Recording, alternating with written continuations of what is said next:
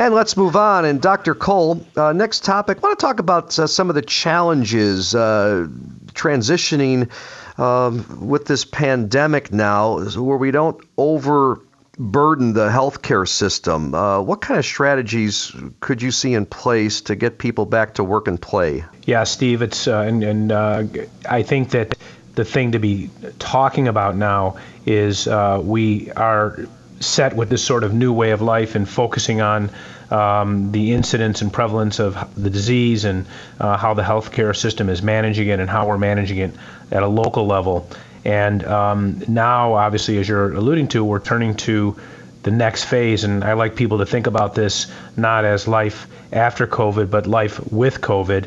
And what strategies are we going to undertake to get people back to work? And the other looming question is, how are we going to get back to play, to our activities, competitive sports where it becomes a team sport, and then maybe even contemplating when we can have fans be at the same place in the same time. And this is not specific to any single sport, it's specific to every sport.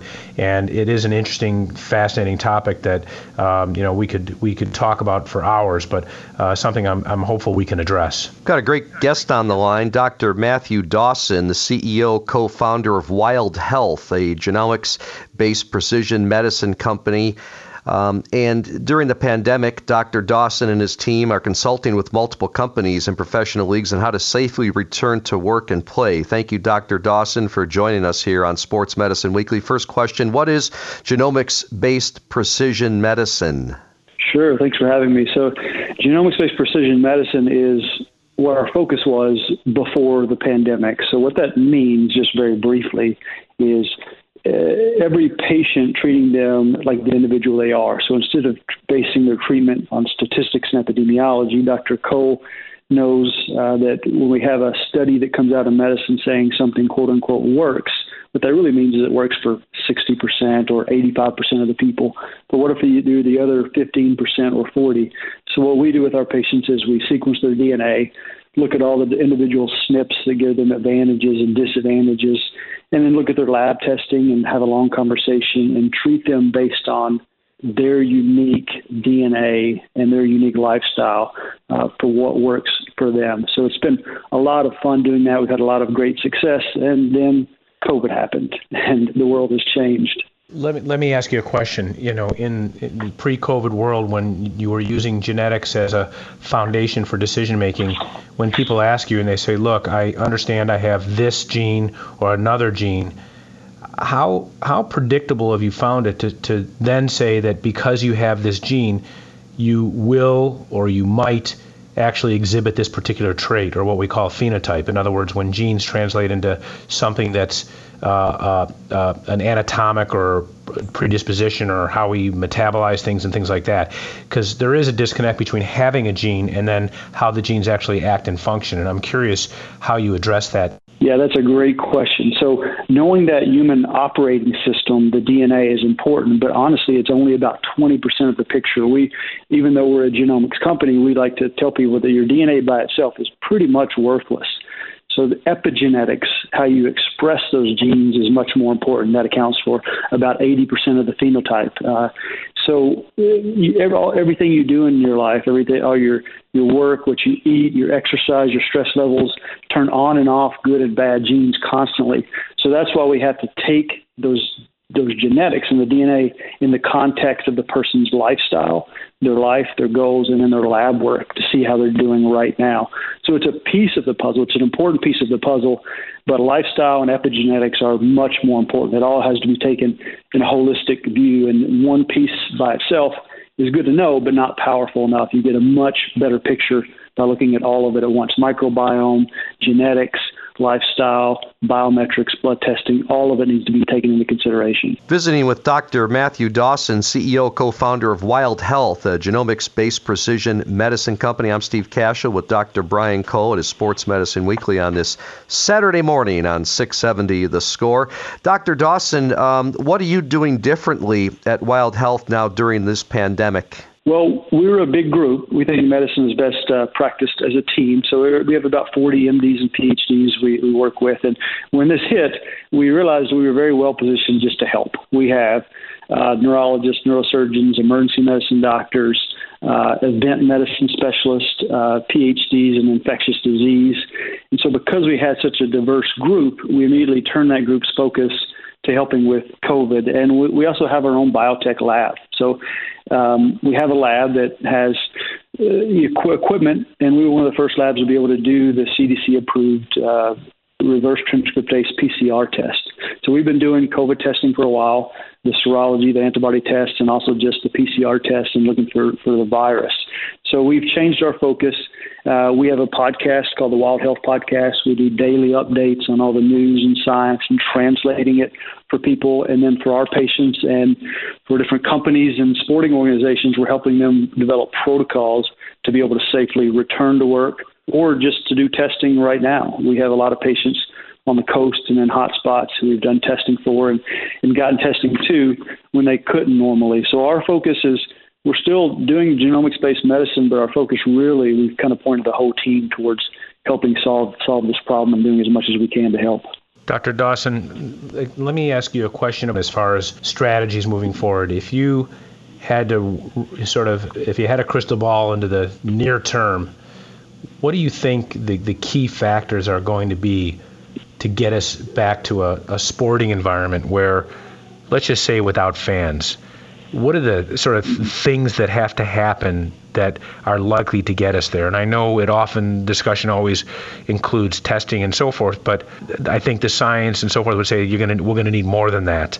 So what has to happen in our environment in terms of whether it's short of a vaccine, do you think, to get us back to play with some of the current things that we have available and what might be coming in the near term? Sure. So just yesterday, I talked with a group that wants to do a 12,000 person event in the fall, another group that has 9,000 employees they want to bring back to work, another group that want to do 300 tests a day for the next week, and then several groups that have 20 to 30 employees.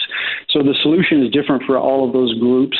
To get back to play, I think we've got a few really nice roadmaps. The American Enterprise Institute, they laid out their roadmap about a month ago. The White House has theirs. Governors are starting to come out with their roadmaps. So it's very different from place to place.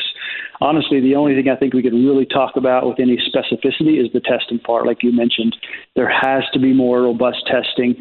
And honestly, we think there are a couple really good solutions to be able to scale up testing. We do think that we can return to sport and work very soon if we have the right protocols in place and the right testing. Just as an example, here in Kentucky, Churchill Downs just got approval from the governor's office yesterday to return to racing on May 11th. But it is a large document of protocols they put together, and they have robust testing in there.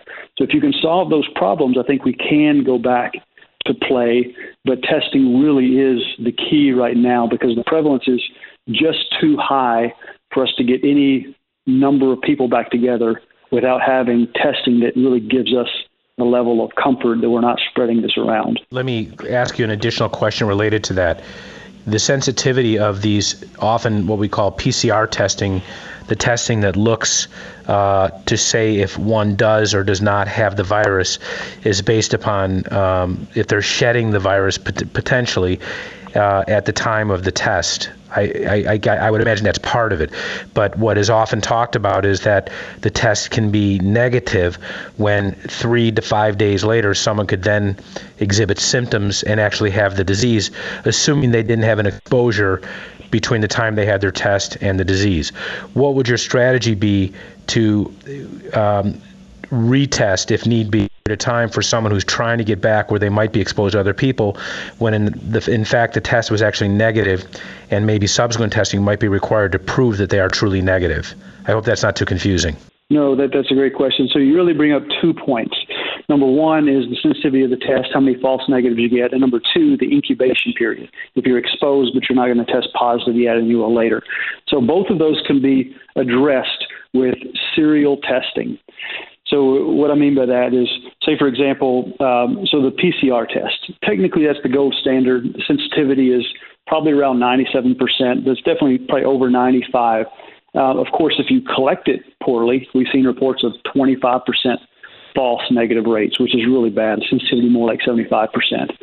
So the way you get around that is by serial testing. The more times you test somebody, the less likely that you're going to have a false negative. So, for example, if the prevalence is 2% and you want to test 100 people, 2 of those people are going to be positive on average. So the chance of missing one of those is 1 in 20 if your sensitivity is 95%. So if you test 2 of them, then the chance of missing one of those 2 is going to be about 1 in 10. That's not acceptable, kind of a 10% risk of having one person, let's say in a football game. So in an NFL football game, 90 people on average get on the field. So you're testing 100 of them, you got a 10% chance of having someone in that game. So if you play 10 games on Sunday, you're probably going to have a positive player out there. However, if you test them the day before in the morning, and then you test them all in the evening as well, then you've really cut that down from 1 in 10 to you take the 95% sensitivity again, and you're more like 1 in 200. So if you're able to layer 3 tests, 1 in the morning, 1 in the evening, and 1 the next morning before the game, you're getting down to around a 1 in 1,000 chance.